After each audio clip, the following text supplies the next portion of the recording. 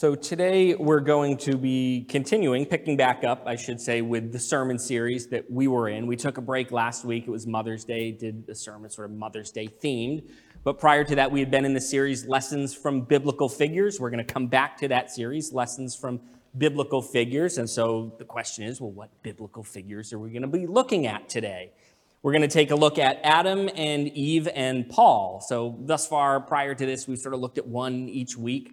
We're going to kind of lump all of these together, Adam, Eve, and Paul, and you might be thinking, okay, where's this going? What do those three have to do with one another? Well, the themes we're going to focus on as we look at their lives and as we learn from them are that of pride and humility. So we're going to see that as we take a look at Adam and Eve and Paul. We're going to see pride and humility. So let's get right to it. We're going to turn to Genesis chapter 3. We'll look at Adam and Eve first, and then after that, we'll turn to Paul, the Apostle Paul. So we're going to look at Adam and Eve first, and here we're going to be taking a look at pride. So we're going to focus on pride first as we look at Adam and Eve. So this is Genesis chapter 3, verses 1 through 24. And let me read it for us. I'll kind of go through verse by verse, interject, then we'll kind of come back big picture and again focus on, there's a lot in this passage as we're going to see, but sort of focus on it from the perspective of pride and sort of what comes of it. What are the consequences of this pride? So Genesis 3, starting at verse 1. Now the serpent, and here this is not just a serpent, but of course it's the devil himself in serpent form. Now the serpent was more crafty than any of the wild animals the Lord God had made. He said to the woman, "Did God really say you must not eat from any tree in the garden?" The woman said to the serpent, "We may eat fruit from the trees in the garden, but God did say you must not eat fruit from the tree that is in the middle of the garden, and you must not touch it, or you will die." "You will not certainly die," the serpent said to the woman, "for God knows that when you eat from it, your eyes will be opened, and you will be like God, knowing good and evil." And I want to pause here, and I'll reread that verse 5 here because I want to pick it apart a little bit. "For God knows that when you eat from it," this is the tree of the knowledge of good and evil, this tree that they weren't to eat from. Of course, we know the story and we're familiar. We know they do wind up eating of it, Adam and Eve. But "For God knows that when you eat from it, your eyes will be opened and you will be like God, knowing good and evil." And here, the devil, he's just such a great deceiver, right? He's so good at deceiving. That's what he's doing here with Eve. And then, of course, she sort of passes the fruit on to Adam. If we know the story, we'll get there. But sort of, if you think of the best lies, if you're sort of trying to trick someone and deceive them, have sort of like a grain of truth in them. There's sort of a degree of truth, and that's what makes it easy to sort of like buy into it. But then you just sort of like twist it, pervert it a sense, and turn it into a falsehood. And that's, in a sense, what the devil is doing here when he says, "For God knows that when you eat from it, your eyes will be open and you will be like God, knowing good and evil." Now, there is some truth to this. This tree is a testing tree.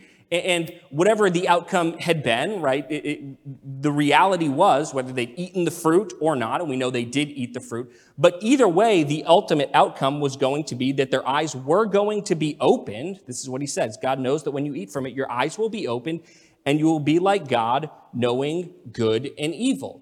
And if we even read on, and we'll see God even affirm that fact that they are, in a sense, like God in this sense, not like God in the sense of now they're divine like God, but no, like God in the sense of knowing good and evil. And you might say, well, sort of, in what sense, either way, whether they'd eaten the fruit or not eaten the fruit with this testing tree, the tree of the knowledge of good and evil, how would they have sort of this their eyes being open and now they have this knowledge of good and evil? Well, if they'd eaten the fruit, and of course they do as we read on, now there's this deep, intimate knowledge of the evil they did do. They're intimately aware of it, right? Sort of know it in that deepest sense, have that knowledge of the evil they did, but then sort of also would have this deep knowledge of the good that they should have done but didn't do. But again, if you also flip the story and you say, well, what if they hadn't eaten that fruit? Of course they did, but what if they hadn't? Well, then they would have this knowledge of the good that they had done, being faithful to God's command, not eating that fruit. And they would have then, by extension, had a knowledge of the evil that they didn't do, right, if they hadn't eaten the fruit, that they then wouldn't have done, eating the fruit, disobeying the Lord. So either way, the outcome was going to be sort of their eyes being opened and having this knowledge of good and evil, whether the good they'd done or the evil they had done. And so the devil knows this, But again, he takes this truth, hey, you're going to be like God and you'll know good and evil. Again, there's sort of some factuality to that. Again, not like God in the sense of being God, but like him in having this knowledge of good and evil, just as God has a great knowledge of good and evil. But he sort of spins it, and sort of the subtext and kind of implication of this is like he's saying it in the sense of, hey, Eve, don't you want to be like God? Right? I mean, think of God and who he is, and wouldn't it be wonderful? Here you are, you're just your people, and you're servants of God. Wouldn't you like to be like God? And in fact, hey, you can be like God. And sort of the picture he's putting in Eve's mind isn't just like be like God in one sense, knowing good and evil, which again was going to happen either way. But he sort of spins it in the sense of creating this mindset of you can be just like God. It's like you can be divine, you can be deified, you'll be like God. Just eat this fruit. That's why God doesn't want you to eat it. He doesn't want you to become like him, so he's keeping you from it, right? It's like God's the problem, so just go eat this fruit. You'll be like him. It'll be wonderful, right? And so what winds up happening when the woman saw, she sort of buys into this logic, like, yeah, okay, I hear what you're saying, serpent. This sounds good. I want to be like God. All right, I'm in. Right? When the woman saw that the fruit of the tree was good for food and pleasing to the eye and also desirable for gaining wisdom, she took some and ate it. And then doesn't stop there, but goes on. She also gave some to her husband who was with her, and he ate it. Then the eyes of both of them were opened, and they realized they were naked. So they sewed fig leaves together and made coverings for themselves. So I want to pause here, right? So they wind up eating this fruit that they weren't to eat, of the tree of the knowledge of good and evil. We certainly get insight into sort of Eve's logic here, what the devil says to her. Clearly, sort of, she uses that same logic with Adam. You can sort of assume she sort of uses that logic with him as well. Hey, let's become like God. Let's be like him. And Adam's sort of like, all right, that sounds pretty good, Eve. I'm in too. Okay, I'll take that fruit from you and eat as well. Right? So we can sort of assume Adam's logic was sort of flowing along the same lines as Eve's. And again, we want to think here in terms of pride. And first of all, any act of sin, if you sort of really boil it down to sort of what's at the root of that, in any act of sin, what you're effectively saying is, God, I don't want you as my Lord. I don't want you to be God in my life. I don't want you on the throne. I kind of want to give you the boot, and I want to be on the throne. I want to be boss. I want to be Lord. And there's sort of an act of pride in that of seeking to elevate yourself, exalt yourself to the place of God. Basically, God, I don't want you to be God in my life. I want to do my own thing. I want to be God. And that's sort of the highest, version of pride and arrogance you can think of, to say, God, I don't want you to be God. I want to be God. Even though I'm mere man, I want to be God in my life. I want to exalt myself to that place in my life and do whatever I want. I want to be boss. And so in any act of sin, and that's certainly present here in this initial first act of sin, there's arrogance and pride on the part of man. When we sin, we're saying, God, you're not the boss. I want to be the boss, even though we're not the boss, and God rightfully holds that place. But even thinking specifically here of the logic that I sort of went through, how Satan is sort of tempting Eve here and what's going on in her mind, what's going on is she's sort of saying, I want to be like God. That's effectively what the devil is putting forth here. You can eat this fruit and then you'll be like God. And again, it's this pride and arrogance going on in her mind of, even though I'm just some lowly created being, still having an exalted place, ruler over the earthly creation, but still a created being, a servant of God, yet in her mind, pridefully puffing herself up and says, yeah, I want to be God. Why not? God's great. God's awesome. I want to be like God. And again, this is just sort of the highest order and magnitude of pride and arrogance that one can have. That's her mindset. And again, clearly Adam would have had the same mindset as well, though we don't quite get the insight into what he was thinking, but I would imagine it's the same thing of, yeah, I want to be God. And again, the pride and arrogance of that. And so we see this pride on the part of Adam and Eve, and we're going to read on and see, well, what's sort of the fallout? What are the consequences? What happens as a result? So we'll read on, verse 8. Then the man and his wife heard the sound of the Lord God as he was walking in the garden in the cool of the day. Just note there, pretty much every translation seems to say in the cool of the day. Literally, it says in the wind of the day. In the word is yom. Generally, if you see that word yom in Hebrew, you'd say, oh, that's day. It means day. But there's another Hebrew word, yom, that also means storm. And if you think of, well, the wind of the day, so then the way they try to translate that is like, well, the breezy, cool part of the day. That's how you get that translation. Far more logical is, well, the wind of the storm. And again, if you think of theophany in the Bible, whenever God sort of shows up on scene, he sort of masks himself, wraps himself in a storm cloud. So it perfectly fits. Here's God showing up on scene in the midst of a storm. And so it's the wind of the storm. That's what's being said here, right? So then the man and his wife heard the sound of the Lord God as he was walking in the garden in the wind of the storm, not the cool of the day. Not that it changes everything, but just to understand there, right? In the wind of the storm. And they hid from the Lord God among the trees of the garden. But the Lord God called to the man, "Where are you?" He answered, "I heard you in the garden, and I was afraid because I was naked, so I hid." And he said, "Who told you that you were naked? Have you eaten from the tree that I commanded you not to eat from?" And it's not like God doesn't know. He knows, but nonetheless, he's posing the question, have you eaten that fruit? The man said, "The woman you put here with me, she gave me some fruit from the tree, and I ate it," right? You got to love sort of the response of Adam here. It's just like classic sinful man. Like, would we really be any different if we were in those shoes? You could criticize him, but I think we'd sort of be the same. It's like, hey, Adam, you ate that fruit. What's the deal? And Adam's immediate reaction is like, point to Eve, like, well, she gave it to me, and in fact, it's not my fault, it's her fault. And if you really want to think about it, God, like, really, it's your fault, because it's the woman you put here with me. So you gave me Eve, and she did this. So, like, really, God, it's your fault, not mine. Can't blame me. That's sort of Adam's logic there. Again, not a great logic, but probably we would do the same thing and try to shift the blame. Right, so the man said, "The woman you put here with me, she gave me some fruit from the tree, and I ate it." And then reading on. Then the Lord God said to the woman, "What is this you have done?" The woman said, "The serpent deceived me, and I ate." Right, she does the same thing. It's sort of like, let me point the finger further. Adam's going to point at me. Well, I'm going to point at the serpent and say, well, it's his fault, really. Not mine, it's his fault. So the Lord God said to the serpent, "Because you have done this, cursed are you above all livestock and all wild animals. You will crawl on your belly, and you will eat dust all the days of your life. And I will put enmity between you and the woman, and between your offspring and hers. He will crush your head, and you will strike his heel." And we get here, even, sin's now just entered the world, and yet already we get like a little glimpse of the gospel. And in fact, this verse here, Genesis 3:15, is often referred to, if you like the big words, proto-evangelium, which just means sort of like first gospel, like the first place in Scripture that we sort of get the gospel message or sort of a little snippet of it, right? And we see that here. "I will put enmity between you and the woman, and between your offspring and hers."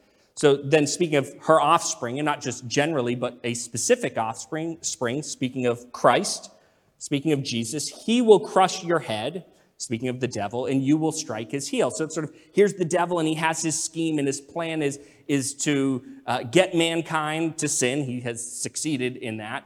And now mankind is rightfully under God's judgment and wrath. And so this is sort of his plan. Blow up the created order, blow up mankind. Now man's under God's judgment and wrath, and that's sort of the devil's plan, right? But what's being said is, the devil is not ultimately going to be successful, right, in holding mankind under the judgment and wrath of God, but rather this offspring of the woman, this specific offspring, one day will come, and what will he do? He will deliver mankind, right? He will save us from our sin, from the wrath of God that should rightfully fall upon us. He will save us from that and defeat the devil's scheme to keep us under the just judgment and wrath of God. So he will crush the devil's head, but it will be at cost to the Savior. It will hurt him, right? He will have to die to do it. And you will strike his heel, right? So his heel will be struck.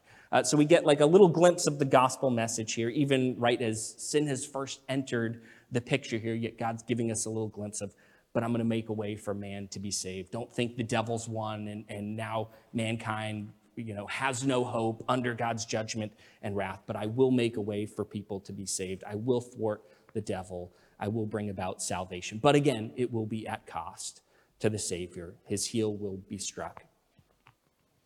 So reading on, to the woman, he said, "I will make your pains in childbearing very severe. With painful labor, you will give birth to children. Your desire will be for your husband, and he will rule over you." To Adam he said, "Because you listened to your wife and ate fruit from the tree about which I commanded you, you must not eat from it. Cursed is the ground because of you. Through painful toil you will eat fruit from it all the days of your life. It will produce thorns and thistles for you, and you will eat the plants of the field. By the sweat of your brow you will eat your food until you return to the ground, since from it you were taken. For dust you are, and to dust you will return." Adam named his wife Eve because she would become the mother of all the living. The Lord God made garments of skin for Adam and his wife and clothed them. It would be very easy to read over that, sort of Lord God made garments of skin for Adam and Eve, Adam and his wife, and clothed them, like, oh, that's great, that's nice. He gave them clothing, and that's wonderful. But I'd say we get a little, there's more to it here, and we get, again, like a little snippet of the gospel. Animals don't just like give up their skin willingly. It's not like where did he find this garment of skin? It was just sort of like hanging around, this leather thing, garment or whatnot. No, of course, an animal had to die. And we have to understand sort of the symbolism of this nakedness. What's going on? They sinned and now they recognize they're naked, and this sort of feeling of like, I need to cover it up and so forth. Whereas before the fall, it was like, hey, we're naked, no big deal. That's great. That's wonderful. Right? And it's not about sort of physically being naked. It's pointing to really a deeper spiritual reality. And it's sort of this sin nakedness. It's like they've sinned, and now that ugliness of sin is sort of spiritually like on them, and they need to cover it up. It needs to be made so like it's no longer there, right? And so again, now this clothing of them, this is all symbolic, but this physical clothing of them that comes what? At the cost of a life, right? The life of this animal, again, is pointing to this deeper spiritual reality that their spiritual nakedness will one day be covered, right? And it's going to involve the giving of a life, and that's Jesus, right? Through his life, he will make a way for our sin to be covered over, our sin nakedness to be covered over and clothed. That's what's being said. Again, just like a little snippet of the gospel there, way back in Genesis chapter 3. So reading on, verse 22, "And the Lord God said, the man has now become like one of us, knowing good and evil. He must not be allowed to reach out his hand and take also from the tree of life and eat and live forever. So the Lord God banished him from the Garden of Eden to work the ground from which he had been taken. After he drove the man out, he placed on the east side of the Garden of Eden cherubim and a flaming sword flashing back and forth to guard the way to the tree of life." Right now, so there's a lot here, and I've talked a lot about it, but I want to kind of have sort of that focus on pride that we've been talking about. So again, we see the pride, the arrogance of Adam and Eve. Again, just sort of in sin generally, there's a pride there of saying basically, I want to be God in my own life. I want to be the boss. Even though that's God's rightful place, right? I'll sort of exalt myself to that place in my life. I'm going to be the boss. I'm going to be in charge. We see sort of the pride, the arrogance there. But again, even in the logic going through their minds, that sort of Satan has put forth, hey, don't you want to be like God? If you just eat this fruit, it's like you'll be like him. And again, Adam and Eve buy into that and sort of, again, pridefully sort of, I want to be like God. I want to be divine like him and awesome and wonderful. I want to eat this fruit and I'll become like him, right? And so that's the mindset. Again, there's this pride and arrogance of sort of exalting oneself to God's place, and I want to be like him.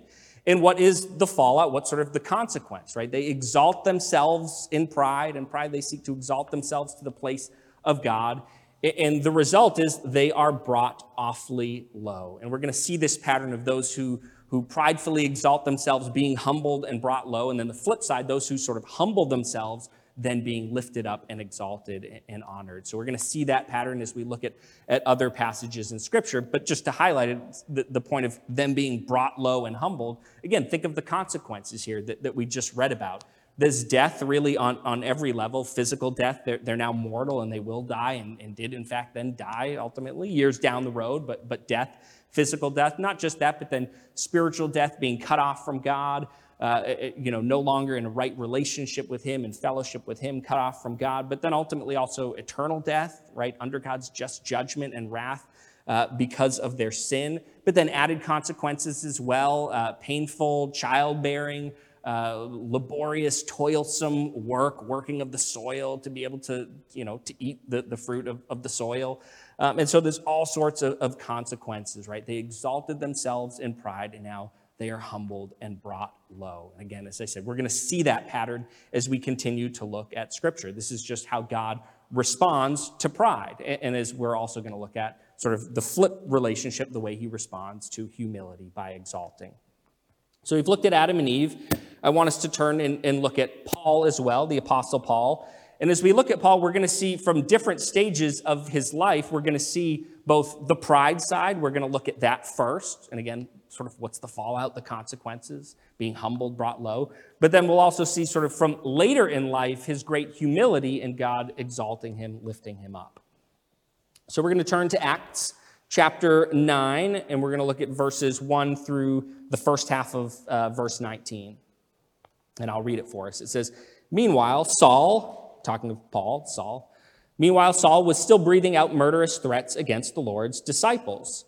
He went to the high priest and asked him for letters to the synagogues in Damascus, so that if he found any there who belonged to the way, whether men or women, he might take them as prisoners to Jerusalem. As he neared Damascus on his journey, suddenly a light from heaven flashed around him. He fell to the ground and heard a voice say to him, 'Saul, Saul, why do you persecute me?' 'Who are you, Lord?' Saul asked. 'I am Jesus, whom you are persecuting,' he replied. 'Now get up and go into the city, and you will be told what you must do.' The men traveling with Saul stood there speechless. They heard the sound, but did not see anyone. Saul got up from the ground, but when he opened his eyes, he could see nothing. So they led him by the hand into Damascus. For 3 days he was blind and did not eat or drink anything." And I want to speak to sort of the context. At this point, who was Paul or Saul? What was he like? He was an enemy of Christ, an enemy of the church, persecuted the church. That's what he was going to do here, headed to Damascus. Paul was certainly someone at this stage in his life who was filled with pride. He thought he was just the greatest thing, this great Pharisee who just so well fulfilled the law. He thought he understood everything. He thought he knew what was true. He thought he sort of had spiritual sight and eyes to see. And I sort of use that language because I think intentionally we see Paul being blinded here. And I think there's a statement in that. Yes, he's blinded by this glorious radiant light from shining forth from Christ in his glory. That's true, and that's blinding him. But I think there's still more of a statement than just that. It's sort of, here's Paul who in pride thinks, I know everything. I know the truth. I know the way. I know what's right. I know what's wrong. And these Christians, they've got it all wrong. He thinks he has all the answers, but the reality is spiritually he's blind. He doesn't have all the answers, quite the opposite. He's entirely wrong. And again, his physical blindness here is pointing to the fact that he was spiritually blind as well. He didn't get it. He thought he was the greatest thing. He thought he knew everything. He thought he was this great Pharisee fulfilling the law. Again, just pride in the extreme. And yet, what do we see? We see him being brought low here, right? He thinks he's so great, and yet here he's confronted by Christ. You think you know all the answers, Paul, but you know nothing. You're spiritually blind, and now you're literally physically blinded for 3 days, right? Brought low. And he didn't eat or drink anything. You can imagine him just sort of like reeling here, just trying to take it all in, processing. What's going on? I've gotten it all wrong. Clearly, this Jesus really is Christ, and I've totally missed it, and being humbled here, right? And let's read on here now, verse 10. In Damascus, there was a disciple named Ananias. The Lord called to him in a vision, "Ananias." "Yes, Lord," he answered. The Lord told him, "Go to the house of Judas on Straight Street and ask for a man from Tarsus named Saul, for he is praying. In a vision, he has seen a man named Ananias come and place his hands on him to restore his sight." "Lord," Ananias answered, "I have heard many reports about this man and all the harm he has done to your holy people in Jerusalem. And he has come here with authority from the chief priests to arrest all who call on your name." But the Lord said to Ananias, "Go. This man is my chosen instrument to proclaim my name to the Gentiles and their kings and to the people of Israel. I will show him how much he must suffer for my name." Then Ananias went to the house and entered it. Placing his hands on Saul, he said, "Brother Saul, the Lord Jesus, who appeared to you on the road as you were coming here, has sent me so that you may see again and be filled with the Holy Spirit. Immediately, something like scales fell from Saul's eyes, and he could see again. He got up and was baptized, and after taking some food, he regained his strength. Right? So again, you have here Paul puffed up with pride, thinking he's the greatest, yet then brought low indeed, right? Exalting himself in pride, yet then how does God respond to those who exalt themselves in pride? He brings them low. Here's Paul brought low, confronted by Christ, saying, you've got it all wrong. You think you're so great. You're not. You don't understand the truth. You're spiritually blind, right? And again, Paul recognizes that. And again, ultimately, what do we see? I said this sort of symbolism here to his blindness. He was sort of spiritually blind, but then ultimately he comes here to realize the truth. Like, this Jesus really is the Messiah. He's the Son of God. I get it now. I believe.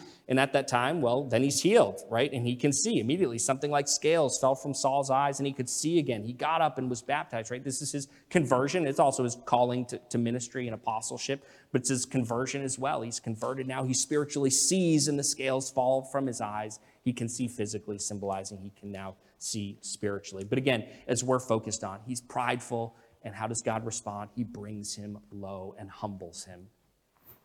But if we turn to later in Paul's life, we're going to see quite the opposite. No longer is he this prideful Pharisee type who thinks he's the greatest and then winds up being humbled, but it's the flip. We now see this great apostle, and yet characterized by great humility.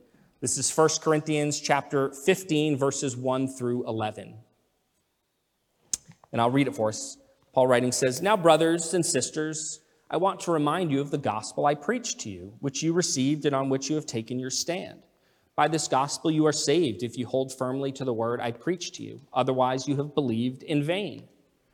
For what I received I passed on to you as of first importance, that Christ died for our sins according to the Scriptures, that he was buried, that he was raised on the third day according to the Scriptures, and that he appeared to Cephas and then to the 12. After that, he appeared to more than 500 of the brothers and sisters at the same time, most of whom are still living, though some have fallen asleep.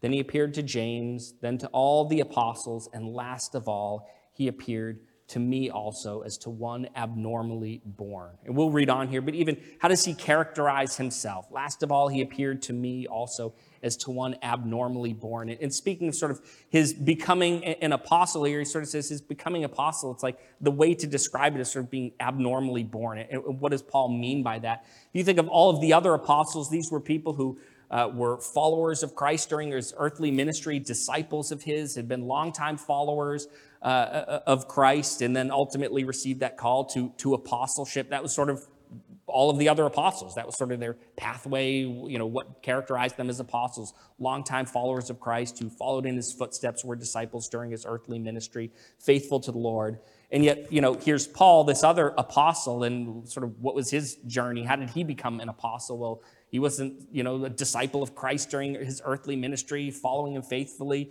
No, this was someone who persecuted the church, who wanted nothing to do with Christ, and Christians thought they were the worst thing. Again, he thought he knew it all and had all the answers. He thought he had spiritual sight, but didn't, rather was spiritually blind, persecuting the church.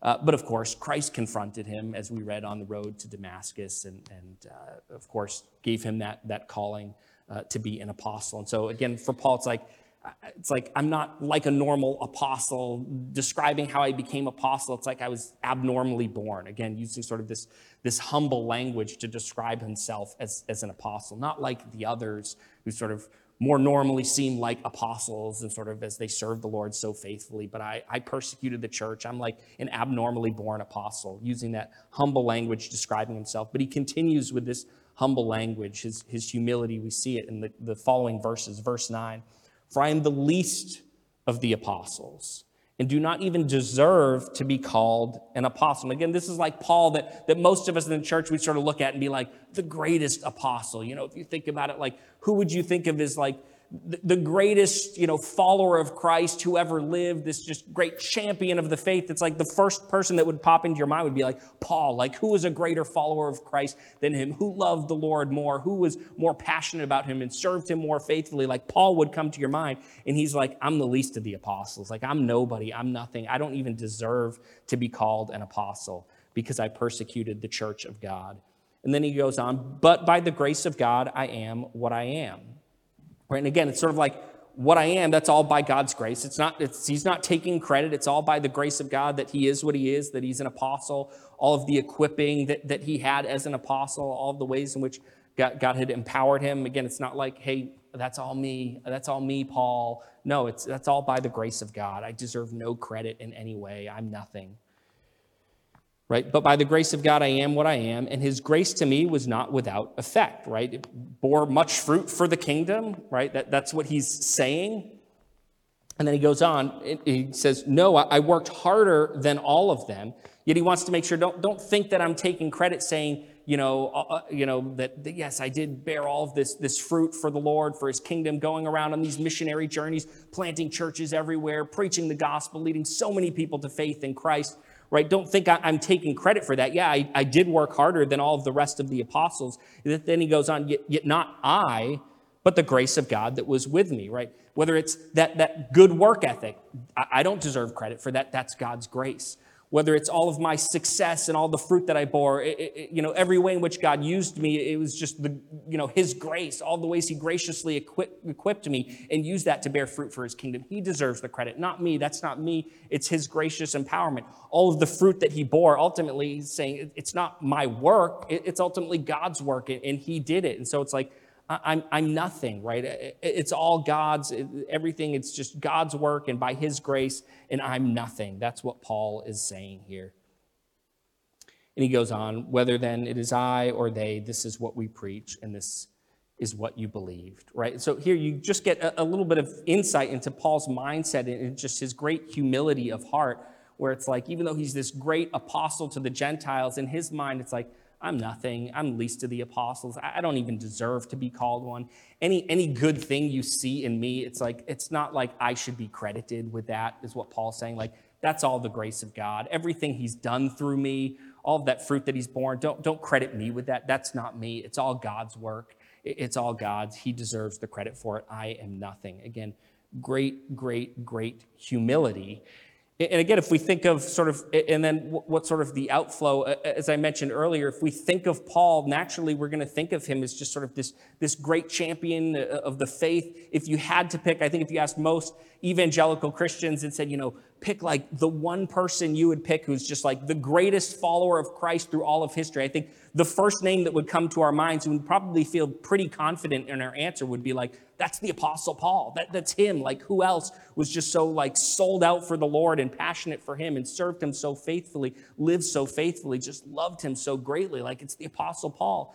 And so here's Paul humbling himself, and yet God has given him this honored place in the church, in the history of the church, made him an apostle, but not just really any old apostle, even though Paul might think of himself as least of the apostles. I don't even deserve to be called an apostle. Like, he's like apostle of apostles, the greatest one, the one who was just so faithful to the Lord, this champion of the faith, the one God used to just bear so much fruit for his kingdom, not just in Paul's life, not just sort of giving him that honored place of bearing so much fruit for the kingdom, building up the church, but even if you just think of through the letters that he wrote. I mean, you may not realize it or not, but of the 27 books in the New Testament, 13 were written by Paul. I mean, you can just sort of like make it a round number sort of and say that's basically half, right? Just a hair under half.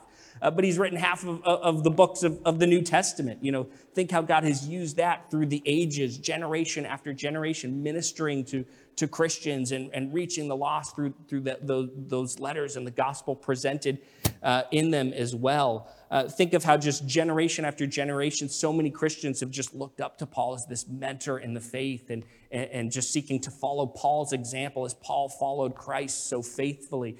Right? Paul has just been given this greatly honored position in the church. He humbled himself, right? He was truly humble, even though, he was this great apostle, and you could think it would be easy for that to go to his head and be like, I'm an apostle. I'm kind of a big deal. I'm Paul. Everyone knows me, and sort of like puff yourself up in pride and think I'm so great. Yet, even though he was this great apostle, yet just he had such great humility.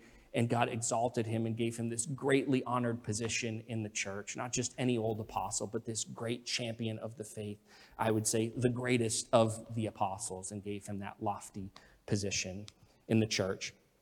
And so looking at Adam and Eve, looking at Paul, we see this pattern. We're going to look at some other scriptures that clearly lay this out. But we see this pattern of those who are prideful and seek to exalt themselves in pride, they're brought low. But those who lower themselves, who humble themselves, they are lifted up and exalted. And we see that spoken of very clearly in a couple passages, and I'll read them for us. It's Proverbs chapter 29, verse 23. So we see this in the Old Testament. Proverbs 29:23, a man's pride will bring him low, right? So if you're prideful, you're going to wind up being brought low. But a humble spirit will obtain honor, right? If you're humble, you'll be lifted up and honored. We see Jesus speaking of this, Matthew 23, verse 12. Whoever exalts himself, and again, pride is sort of that heart attitude. If you think, well, it's talking about exalting himself, you're talking about pride.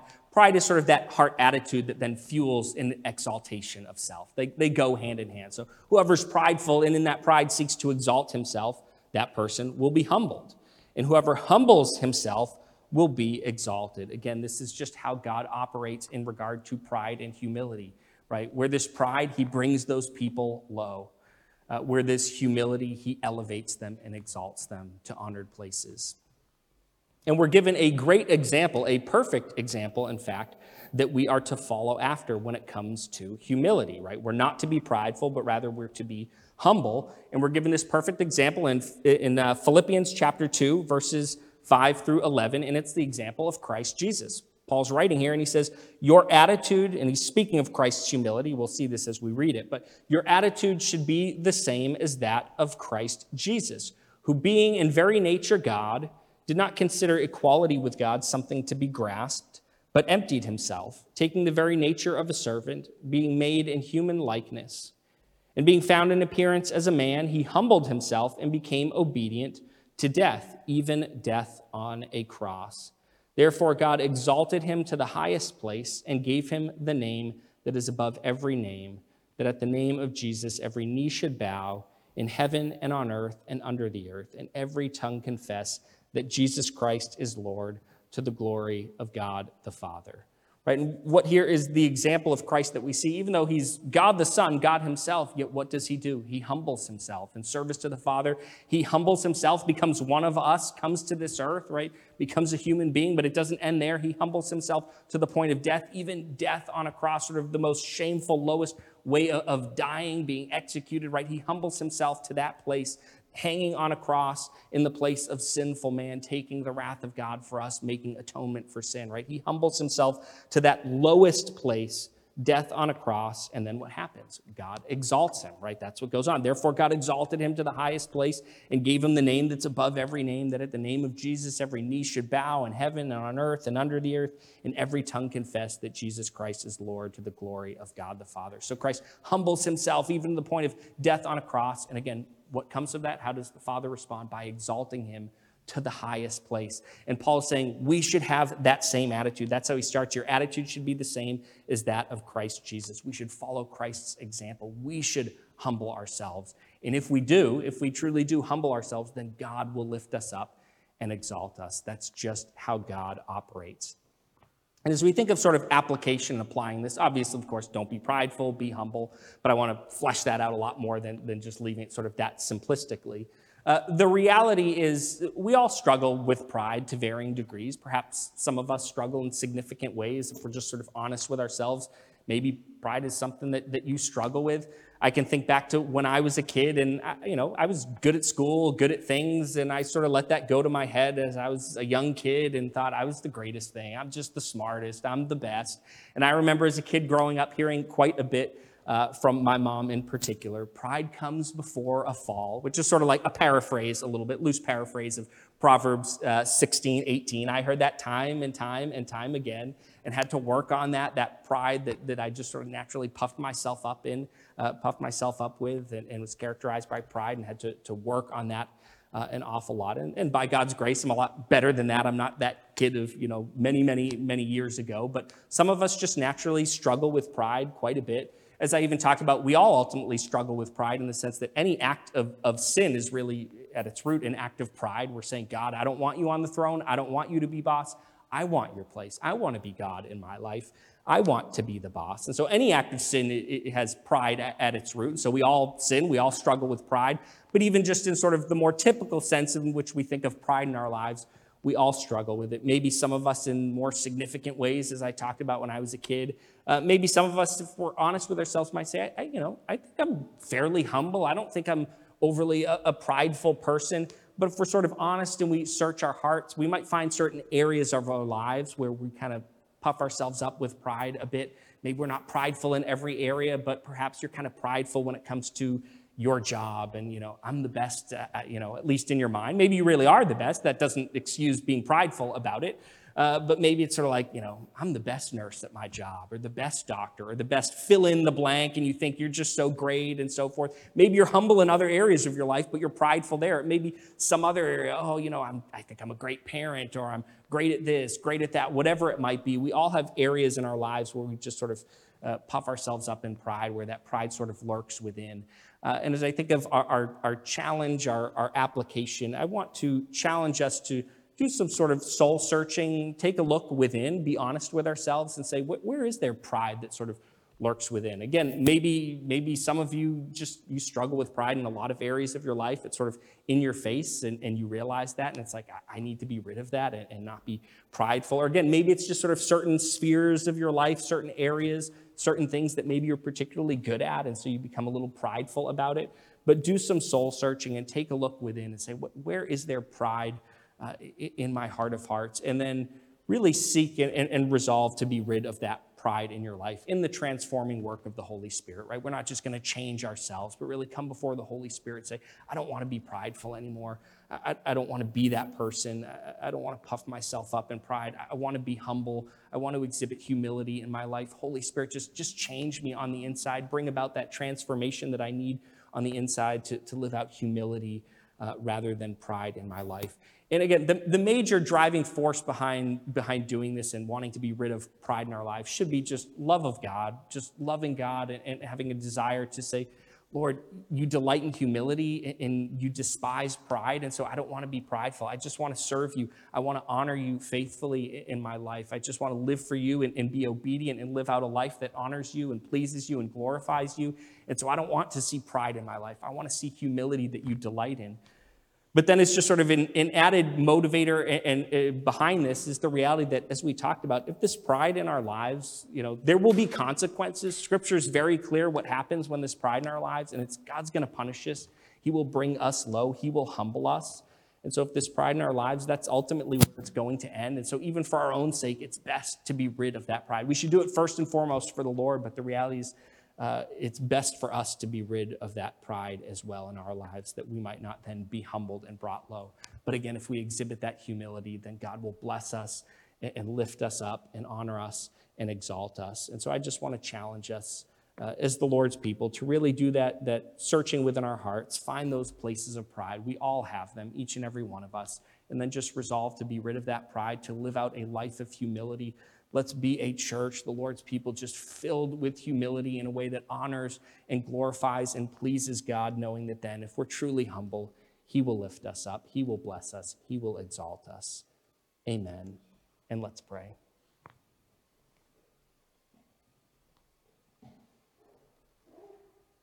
Oh, Lord God, thank you for these examples before us in Scripture as we looked at Adam and Eve and Paul and other passages that we looked at speaking to pride and humility. And Lord, the reality that where there's pride, you will bring that person low. You will humble them. But for those who humble themselves, you will exalt us. Lord, may we recognize that reality, that that's how you respond to pride and humility. You despise pride and punish it, and you delight in humility and bless it and lift it up.